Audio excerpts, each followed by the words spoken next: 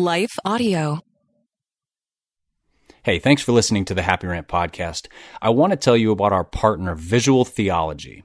If you go to visualtheology.church, you can check out the full slate of resources that they offer.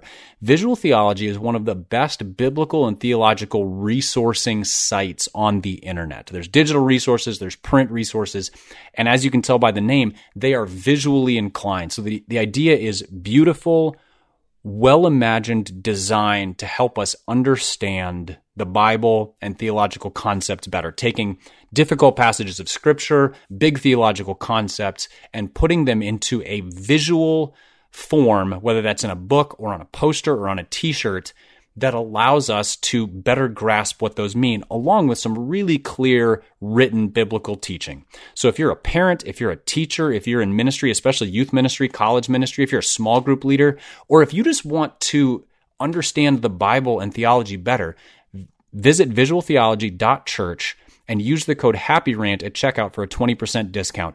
You will be astounded at the quality of the design as well as the clarity of the teaching. It is an incredibly helpful collection of resources. So again, visualtheology.church and use the code HAPPYRANT at checkout for a 20% discount. I also want to let you know that we have a Patreon site. For those of you who aren't familiar, Patreon is a site that allows listeners like you to support content creators like us financially.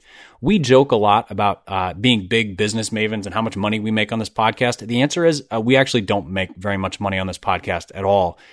So the financial support that many of you already give and that we would love more of you to give is really helpful for covering our production costs, for doing spin-off things like our sports show, for doing live events, all of which have a cost attached that would otherwise come out of our pockets. So if you go to patreon.com, that's patreon.com/happyrantpodcast, you can check out our site. What you'll find there is a chance to give any amount monthly, could be $1, could be $1,000 at different tiers. We will send you free signed books. And then here's the kicker. We do bonus podcast episodes exclusively for our Patreon supporters. We try to do them weekly. It probably comes out to be more like 35, 40 times a year. We've done over 50 of these since we opened our Patreon account, so you have all of that backlog. These are exclusive. We don't release these in the normal feed except occasionally. Exclusive for our Patreon supporters. So again, go to patreon.com/happyrantpodcast, and we would love it if you were able and willing to support us for any amount monthly. Lastly, I want to highlight our sports podcast. Ted and I do a sports podcast. It used to be part of this feed, and for some of you, it was a highlight. For others of you, you were like, skip that mess. Well, it is its own thing now. So you're welcome to those of you who don't like sports. For those of you who do, go to wherever you get podcasts and search Happy Rant Sports. Please subscribe to it. Share it with friends. You'll be familiar with it. We're not analysts, we're not reporters, but we do some analysis. It's a lot of fan interaction. It's what we love about sports. It's how sports interact with life. We talk a lot of nostalgic sports, what we used to love, how we played growing up, how we became fans, those kinds of things. We'd love it if you listened. It's a really good time. Just go search for Happy Rant Sports wherever you get your podcast. Thanks for listening.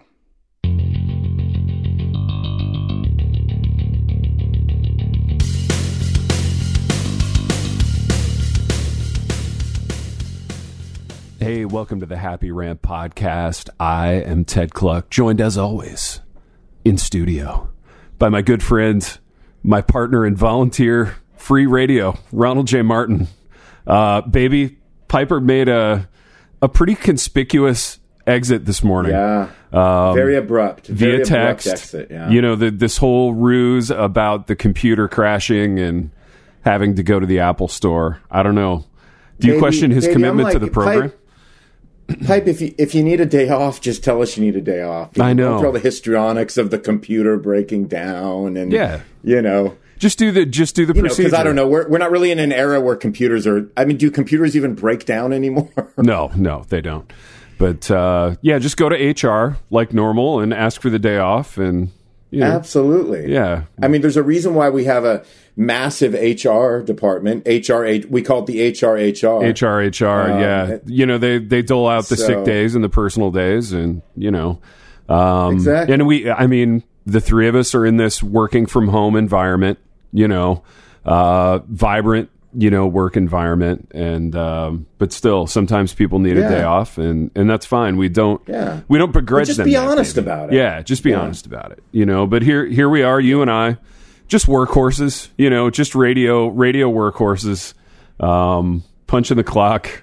Doing it largely for free anymore, but Radio Free America. Radio Free America, that's right. So, ladies and gentlemen, welcome to the Happy Rant, Radio Free America. I feel like I should interrupt this free program for the first ad break. So, baby, we'll be back in 2 and 2.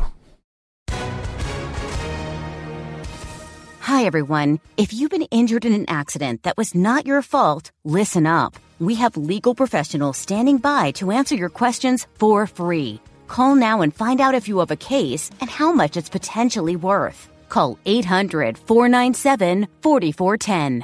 I'm here with spokesman John Wolf. So, John, tell everyone listening who should call right now. Well, Maria, first off, thank you for having me here. It's always nice to answer the listeners' questions.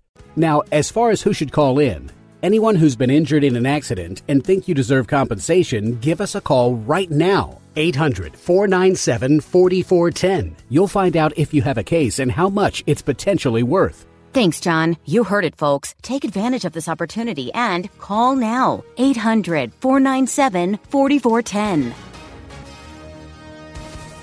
Advertisement sponsored by Legal Help Center. May not be available in all states. All right, we're back. Baby, what are you doing for Thanksgiving? / how do you feel about Thanksgiving? Do you have big... I know you're a passionate Christmas guy, but I don't feel like we've ever talked about Thanksgiving. Oh, yeah. No, I love it, man. I love it because it's kind of it's the kickoff to the season. Yeah. And Thanksgiving week is probably my favorite week of the year because it's... I don't know. There's just kind of a lightness to it. You're kind of leading into the holiday, which I like the holiday. Yeah. And I've always loved Thanksgiving. And then the weekend is when we get the house all decked out for Christmas. So it's just one of those real down weeks where it's just like there's a festive feel in the air. Nobody's working a whole lot. Seems to be in a good mood. Yeah. Nobody's working a whole lot. You can kind of just take everything down a notch and kind of just focus on the good stuff that's coming up. So there's a lot of anticipation for it for me, and I love it. Yeah, I dig it. Is it is this something that's good for you? Yeah, it's decent. It's pretty decent. But we're heading to Nashville, spending the day with KK's brother and fam. Okay, gotcha. So we always do the food thing really big out there. So it'll be good.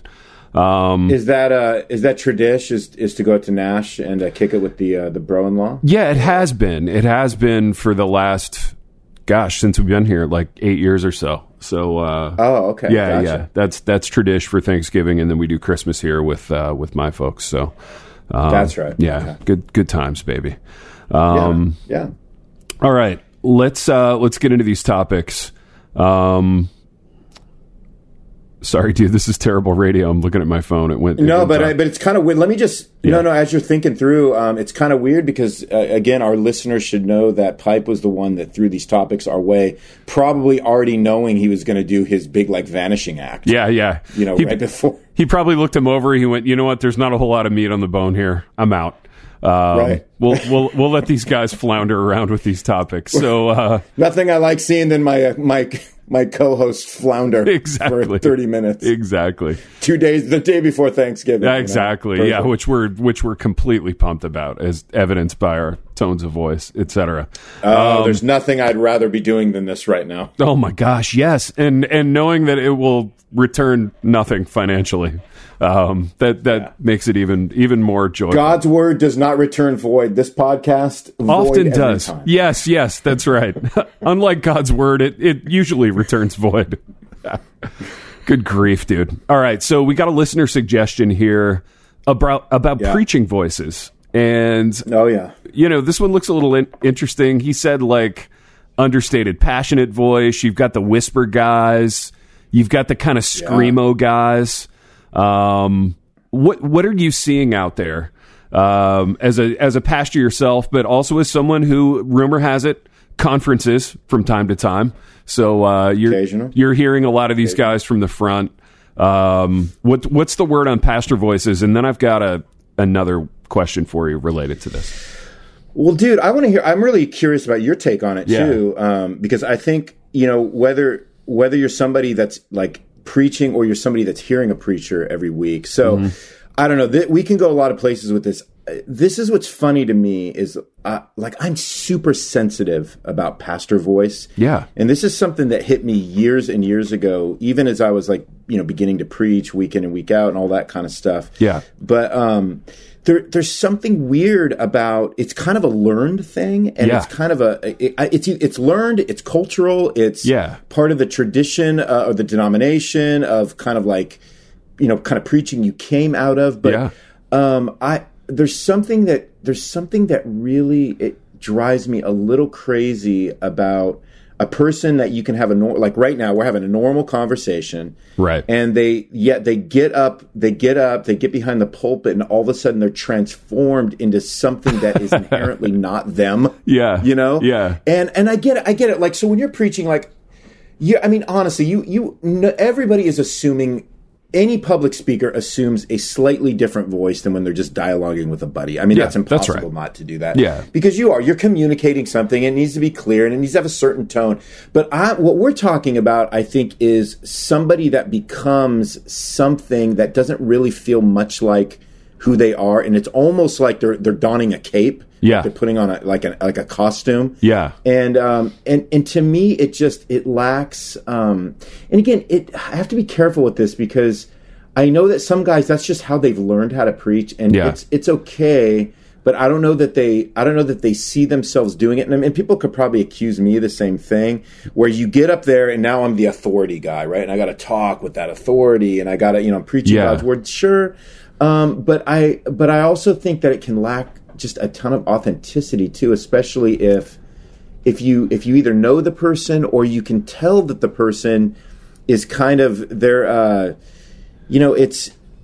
like, it can be like acting to me. Oh, sure. And, and so what I've seen, so to more pointed to your question, is what I've seen, it seems like what I see more than anything, at least in our tribe, is you get the guys up there that are doing more of the real pointed authority kind of voice, where they're very much like, everybody needs to listen to me, and I'm preaching God's word, and there's like a seriousness, and I don't know. So that's the one that I seem to get more than anything else. I think.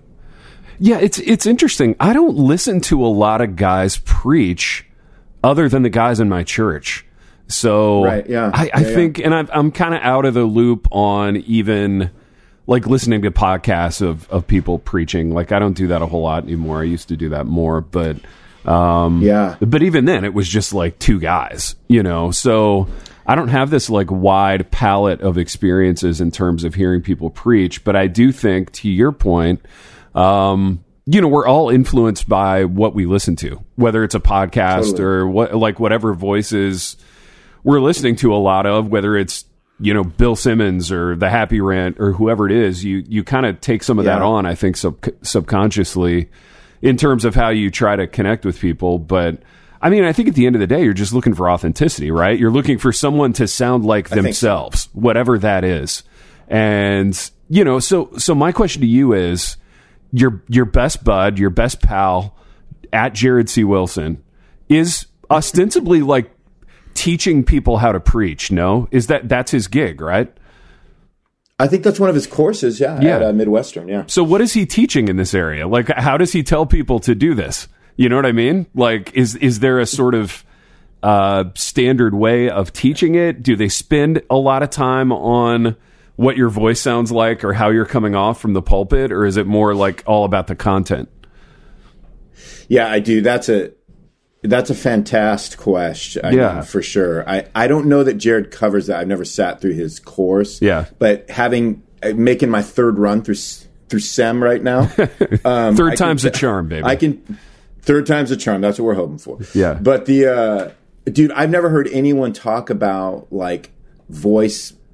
I mean, a little bit about like voice modulation. Yeah. Like in terms of just like general speaking communication techniques. Yeah. I've never heard anyone address like, hey, like, be careful how you talk. Like, be careful because tone matters. Yeah. Like, the kind of tone you're putting on something. So, like, tonally, you can be a guy that gets up there and for some reason you get so jacked up that it just sounds like you're yelling the whole time. Yeah, right? I've heard those guys. Like, you know, like a Matty Chan. I mean, he's a really good preacher, but he kind of just sounds like he's yelling the whole time. Yeah. Because it's more of his personality, but I don't think it lacks authenticity. I just kind of think it's who he is. Hey, I've got a Frankie Chan thing.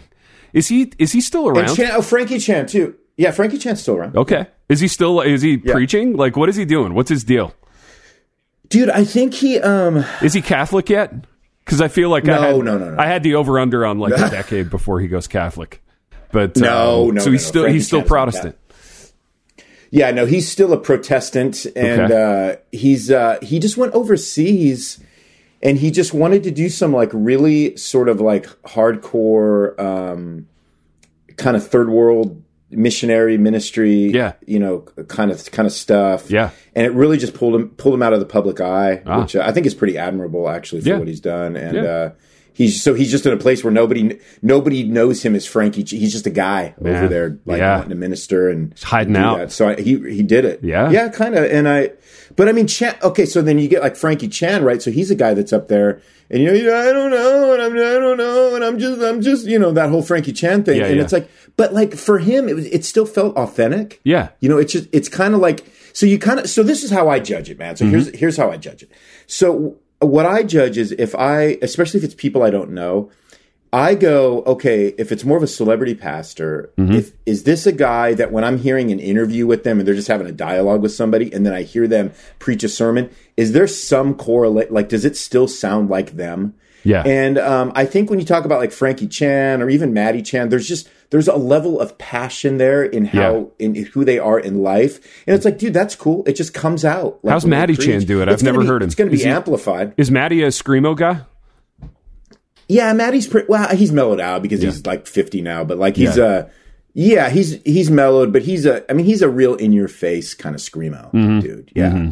But he's also a little funny, so he drops some humor in there, so it softens it a little bit. I think I've not heard him in years. Last time I heard him he was quite a bit more mellow than he was in the old days. But there's still that authenticity there. I think what I struggle with are the guys that they get up there and it's like this is I think what drives me up the wall. Yeah. All right, is guys that get up there and when they're trying to drop words and lingo and language that is presenting themselves as more of like somebody who is, I don't know, highly intellectual or is on a different plane theologically. That just I struggle with that. Dude, you don't like the smart guy thing, do you? I'm really bothered by it. You know, talk about that, baby. Like, why are you so bothered by it? Because I think of. Let me lay two smart guy things on you. Like, I think of somebody like KDY, who I happen to know is like actually really smart. So when he does the smart guy thing, it kind of rings true to me. Like that's at least who he is. Like he's a nerd. You know what I mean? Like he's a nerd in the pulpit, out of the pulpit, just in general. So it kind of tracks there. But then, to your point, like. You get these guys who kind of do the seminary thing and learn some big words, and then they really want to be the nerd guy. But baby, that's it right there. I think you just nailed it. So when I hear a KDY, I'm fine with that because he's KDY. I mean, he's been at this for a minute, right? He's been doing this a while. Yeah, and I think he's being authentic to the kind of guy he is. Also, KDY, he inserts humor, and so he's not. I mean, I still feel like he's super relatable, even in his preaching. You know, and I feel like he's being who he is. You know, when he preaches, it sounds like him. Yeah. And when you're hearing like a Dak, when you're hearing D.A. Carson, I mean, these are highly intelligent people that are preaching highly intelligently, if that's even a word, right? See, I'm not, so I don't even know the right words. But so like I don't have a problem with that at all. So so I'm glad you made that distinction because here's where I'm struck. So I worked with a younger guy a few years ago who was just beginning to preach, and we would work together on sermons, and I would help, in as much as I have anything to offer, but I would try to coach him and help him because I've been doing it a little bit longer. Yeah. And one of the things this guy would do is he was a pretty personable guy when you were just hanging out. He was like, you just be able to talk with him and joke. Yeah. And then he would get behind the pulpit and he would start using it was almost like, dude, what are you quoting Shakespeare the whole time? It was like this thing where it's like everything was just over the top and using all these big words. And I would go every time we would like debrief, I'd be like, hey, I just want to talk a little bit about, like some of the words you're using because they're not relatable, man. And it's like this isn't even you. You just want people to think that you're smart. Like, don't go up there with like the highest goal for a preacher is not that everybody thinks they're smart. It's that they're being clear and they're preaching the word of God with clarity. You know what I mean? Yeah. And sometimes you got to use some big words, right? Because there's big words in scripture, right? That's fine. Yeah. You explain what those words mean, but you do it in a way that like a kindergartner is able to understand. That's good preaching. That's relatable preaching. But these guys that are just kind of new and they think it's almost like they're trying to mask their sort of like their lack of experience with verbiage, right? That is unrelatable. And it's just, I really struggle with that. Not because I struggle with it if they're not able to sort of pivot and realize what they're doing and at least grow past it. Because when I hear this guy today, if I ever listen to it, he's still doing it. Interesting. Interesting. It just smacks of inauthenticity. Again, if that's a word. Do you feel like it's sort of like the difference between playing music or writing for the critics versus writing for the actual audience? In that, like, that's a great analogy. When he's up there dropping those big words, he's probably got in his head all the seminary profs and all the kind of nerd Twitter guys that he wants to impress. And if you're playing to that audience, it's going to come out a certain way versus, just playing to the actual audience, whoever they are. Well, it's funny because, that's a great point because I think we're just talking about insecurity and it's okay. Like I'm insecure all the time about 1,000 things, right? Sure. So we're all running off of our insecurities. But I think it's like especially with public speaking is to go, okay, because of my insecurity, I tend to be a guy that does this, but I want to be aware of that so that I do it less. Yeah. Because at the end of the day, it's just distracting and it takes away from the message that I'm actually trying to communicate. So, like for me, what my insecurity does is it makes me it can bend me towards like just too much humor and things of that nature. Yeah. And so it's like I recognize when I do that, and it's like don't do that. Yeah. Like don't do that. Just present everybody with what you have. Yeah. And it's what God gave you and it's not the end of the world. It's only a Sunday morning service and there's next week. Just relax and do your thing. Yeah. And so but it's like having a growing awareness of those things that I tend to bend towards that just they actually lack authenticity in the sense because they're coming so deeply from my insecurity. Yeah.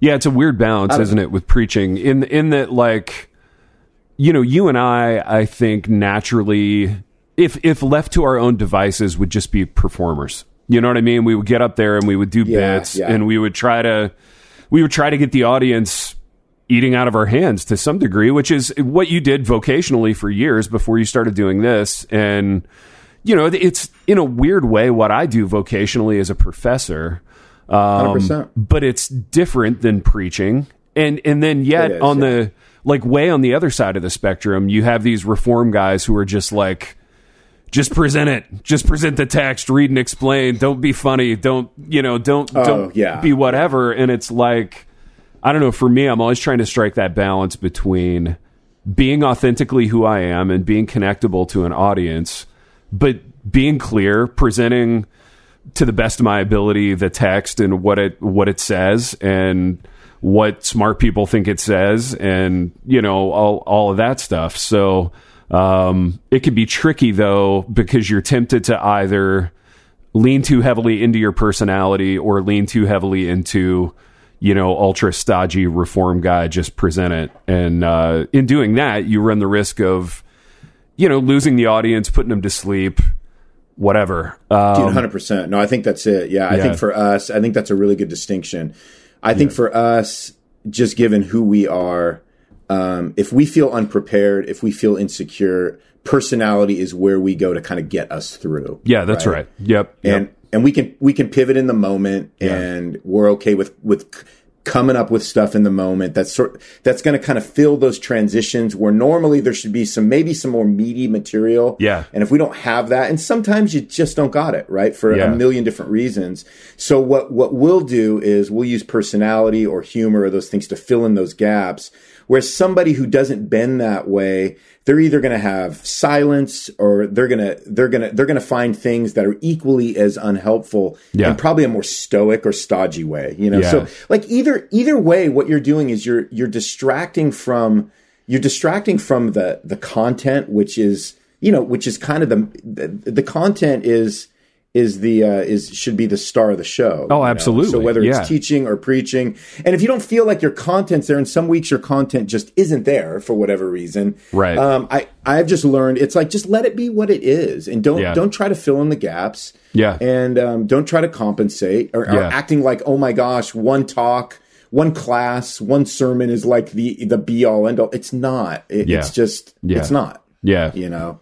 And I think younger inexperienced guys. I think it's hard because they treat, speak into this as somebody who has been teaching a long time, and you see somebody roll into the classroom, and it's really their first jab at teaching. And it's like, they're treating like literally every class like it's the last class they're ever going to teach. Yeah. And it's like, dude, it doesn't need to, it's not though. It's dude, it's okay. That's a tremendous question. We're going to take a break, and then when we get back, I'll address it. All right, we're back. Your question was, as somebody who teaches for a living, sometimes you run across these professor types who try to teach every class like it's their last. So here's the thing. I think this is where professors go in insecurity. And the interesting thing about it is, probably similar to pastors, professors are like massively insecure people. And it's a function of a couple of things.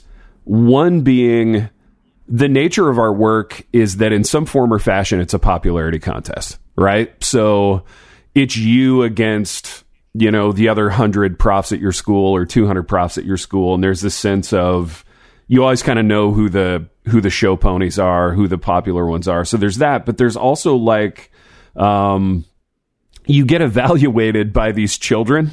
So like you teach the class, and then these kids who have barely been out of their mom and dad's house their entire life get to go on and like say a bunch of things about you, and like hopefully they're kind, and normally they are, but that breeds a certain degree of paranoia. So I think where professors go in insecurity, similar to some of these smart guy pastors, is just doubling down on rigidity, doubling down on, all right, I'm packing my syllabus with all this law, right? All this policy. Like if you're late, I'm deducting 5 points, and I know you're not going to do the reading, so I'm going to give 14 quizzes this week. And that is the antithesis of what I want to do in a classroom. Like, I don't want to do any of that stuff. I want to have an experience, right? Like, I want to provide an experience that's so good that you want to come to it, and you want to be a part of it, and you want to be a part of the discussion, so that I don't have to dangle this, like, anvil of, a quiz or points off or whatever over your head. Because honestly, the idea of doing that just fills me with existential, like, malaise. Like, that's the last thing I want to do. So, my challenge would be, I want to make that classroom a vibrant place. And part of that is me being entertaining. Part of it is me caring about the material and conveying that to my students. And part of it in the classroom is giving them opportunities to talk and have me listen well and like engage with what they're thinking. And when that whole thing is working, it's pretty magical. It's pretty amazing. Sure. And people do want to be in the room. And I'm like, I don't have to take attendance, Exactly. And it's awesome, but like, that's what you want. But I think a lot of professors in insecurity will lean on, all right, policy, law. And it ends up kind of disillusioning the very people that they want to engage with, Yeah, that's really good. That's really good. I think, me and Big M were having a convo about this the other day, and we kind of narrowed it down to like, so whether you're a preacher, teacher, public speaker, whatever it is, this is too narrow, but this is how we narrowed it down. Yeah. In our estimation, when you're looking at a public speaker, you're looking at two different kinds of people. You're looking at somebody who's either wanting to be liked or wanting to appear smart. That's fascinating. And yeah, and it's, so I am obviously in the former category, like you probably are. 100%. More than you care about looking smart. So absolutely. My greatest fear, the worst outcome for me during a talk or a sermon or whatever it is to look at somebody kind of dozing off. Yes. Being disinterested. Yes. Like there is nothing worse to me than that. Like you're boring, Ronnie. Like that is the worst thing ever. Yeah. I don't care about how smart somebody thinks I am. It's just not, it doesn't even enter my mind. Yeah. Right. Yeah. And then other guys, again, like that one guy I described, that younger guy I described, the thought of being liked never enters his mind. He is just trying to appear smart. That's fascinating. Right? I am fascinated by people like that. While at the same time, I do not relate to them at all, But yeah, and like both sides have their, like, both sides are problematic, right? Because what's going to happen on either side is you're going to be missing something in your effort to either be liked or be smart, right? So so again, you got to locate where you're at in that, I think is important, and then be able to say, all right, I just got to be careful, because if all I'm doing is trying to be liked, I'm going to say a bunch of dumb things, because to me, it's going to be more important to get a chuckle than it is to communicate a truth. Yeah, and it's going to come off. There has to be a balance between right. It's going to come off as cloying and needy and saccharine and fake. Yeah, 100%. Yeah, so I actually think, and I'm thinking about the landscape of academia where I teach. I actually think you and Big M's distinctions are pretty rock solid. And as I think about colleagues, they fall into one of those two camps. Like either wanting to be liked or wanting to appear smart. And I would say in the academy, wanting to appear smart is the more dominant group. Like that has the most people in it. Probably with preaching too. Yeah, but wanting to be liked is a real thing too. And I mean, it's interesting though with writing. So I'm teaching something that's like equal parts formula and magic. You know what I mean? Whereas if I was teaching physics, it would be all formula, or chemistry or math or whatever. It's all formula. But like, teaching somebody to be a writer is like teaching somebody to be a musician, right? Like you can learn stuff about it, but like the other half is kind of God-given. And so a writing classroom feels different, or should feel different to me than like a chemistry classroom. And yet these students that we get, especially the kind of students that we recruit, they're such little machines. They're such little like hoop jumpers, like tell me what mechanical hoop I have to jump through to get an A, and that's what I'll do. And I'm like, no. Like we're trying to engage with something that is great. So I'm going to show you what the best in a genre looks like. And then we're going to talk about what we like about it. And then we're going to try to replicate it, right? Or we're going to try to replicate whatever our version of that thing would look like, which is a totally magical process it's way less mechanical than they want it to be. They want sometimes just to be told what hoops to jump through. And that's an exercise in school, but an exercise in being a great writer is a fundamentally different thing. You know what I mean? And dude, yeah. I think preaching is somewhat similar, right? In the sense that, Reform guys have always, I say always, I've only been around it for 25 years, so take this with a grain of salt. But in the last 25 years, Reform guys have really been about knowledge, right? So at the end of the day, if you had to pick one, gun to your head, are Reform guys about knowledge, or are they about having, let's say, an experience with the Holy Spirit? Right? They would err on the side of knowledge, and yet when you're preaching, there is this sense of I want someone to come away convicted. I want them to be challenged, but I also want them to see that they have a Redeemer and they have joy and they can have hopefulness and repentance and all those things. So it's more than just a lecture.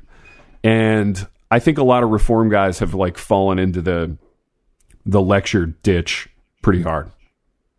Yeah, there's no doubt about that. I mean, and and again, this is like, it's so tricky, right? Because you're preaching God's word. You're held under, a stricter standard for, according to Scripture. Yeah. Because you're not here to play fast and loose with those words, right? But when it comes to the style, the manner, the personality in which you communicate those words, well, God has given us all different ways to do that. So God has given us all different ways to communicate the same thing, right? Yeah. Yeah.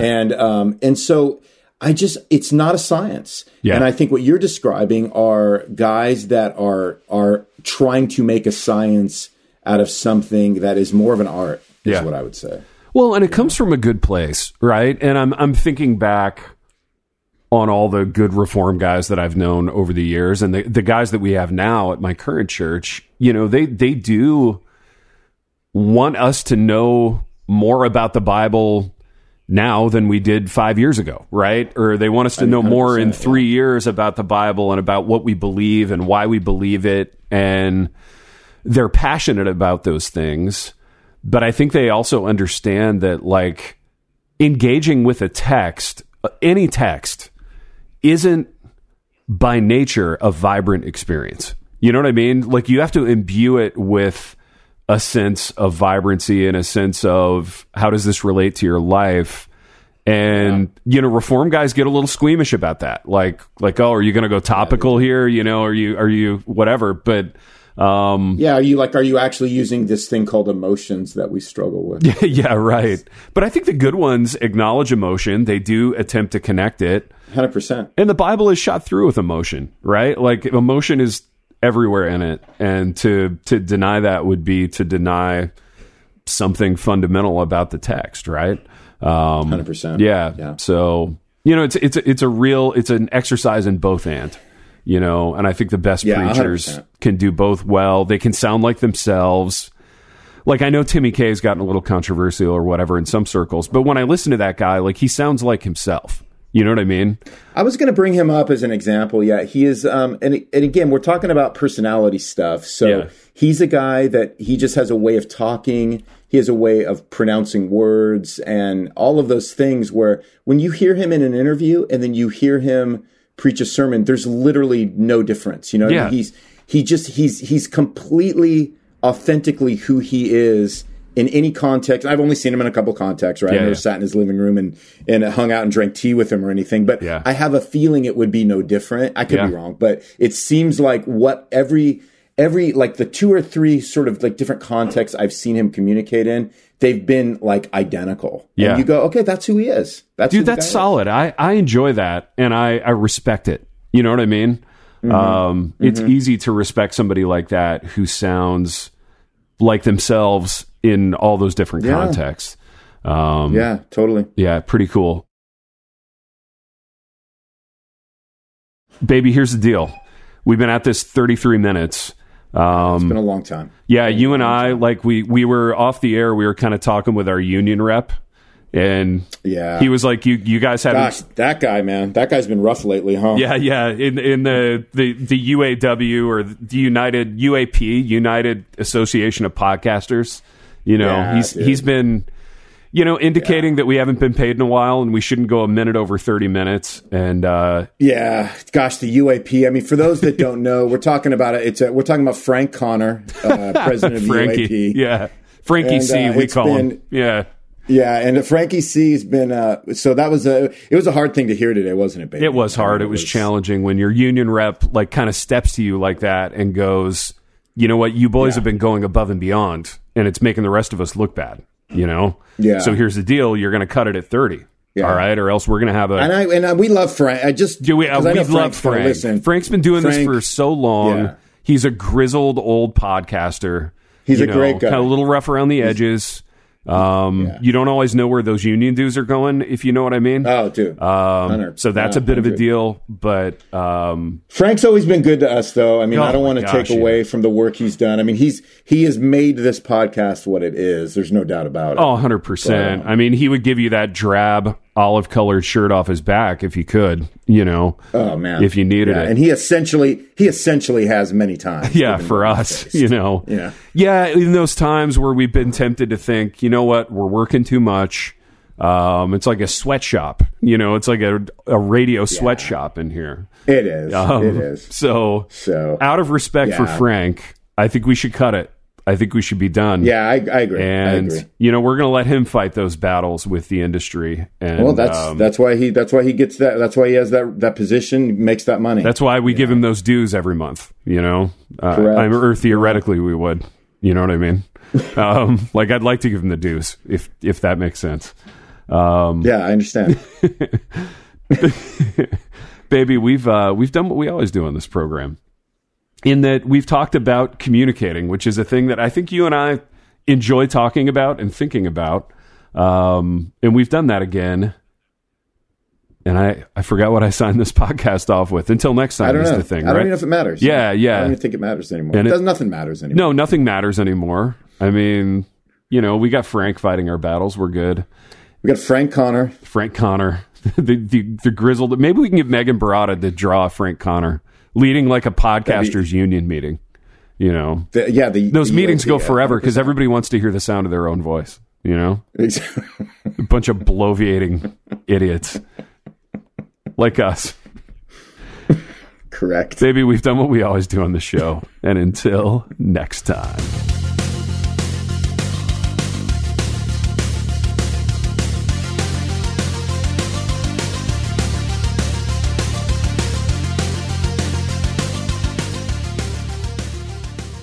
We want to take a moment to thank the team at Life Audio for partnering with us on this podcast.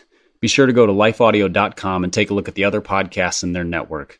They've got shows about prayer, Bible study, parenting, and more. In a world where relationships are easily broken and often discarded, the Rebuilding Us Marriage podcast is your lighthouse, guiding the way to hope, restoration, and transformation in Christ. I'm your host and marriage coach, Dana Shea. Join me as we discuss the necessary tools for rebuilding marriages from adversity, betrayal, and disconnection.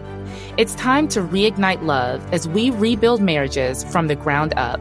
Listen to the Rebuilding Us Marriage podcast on lifeaudio.com or wherever you get your podcasts.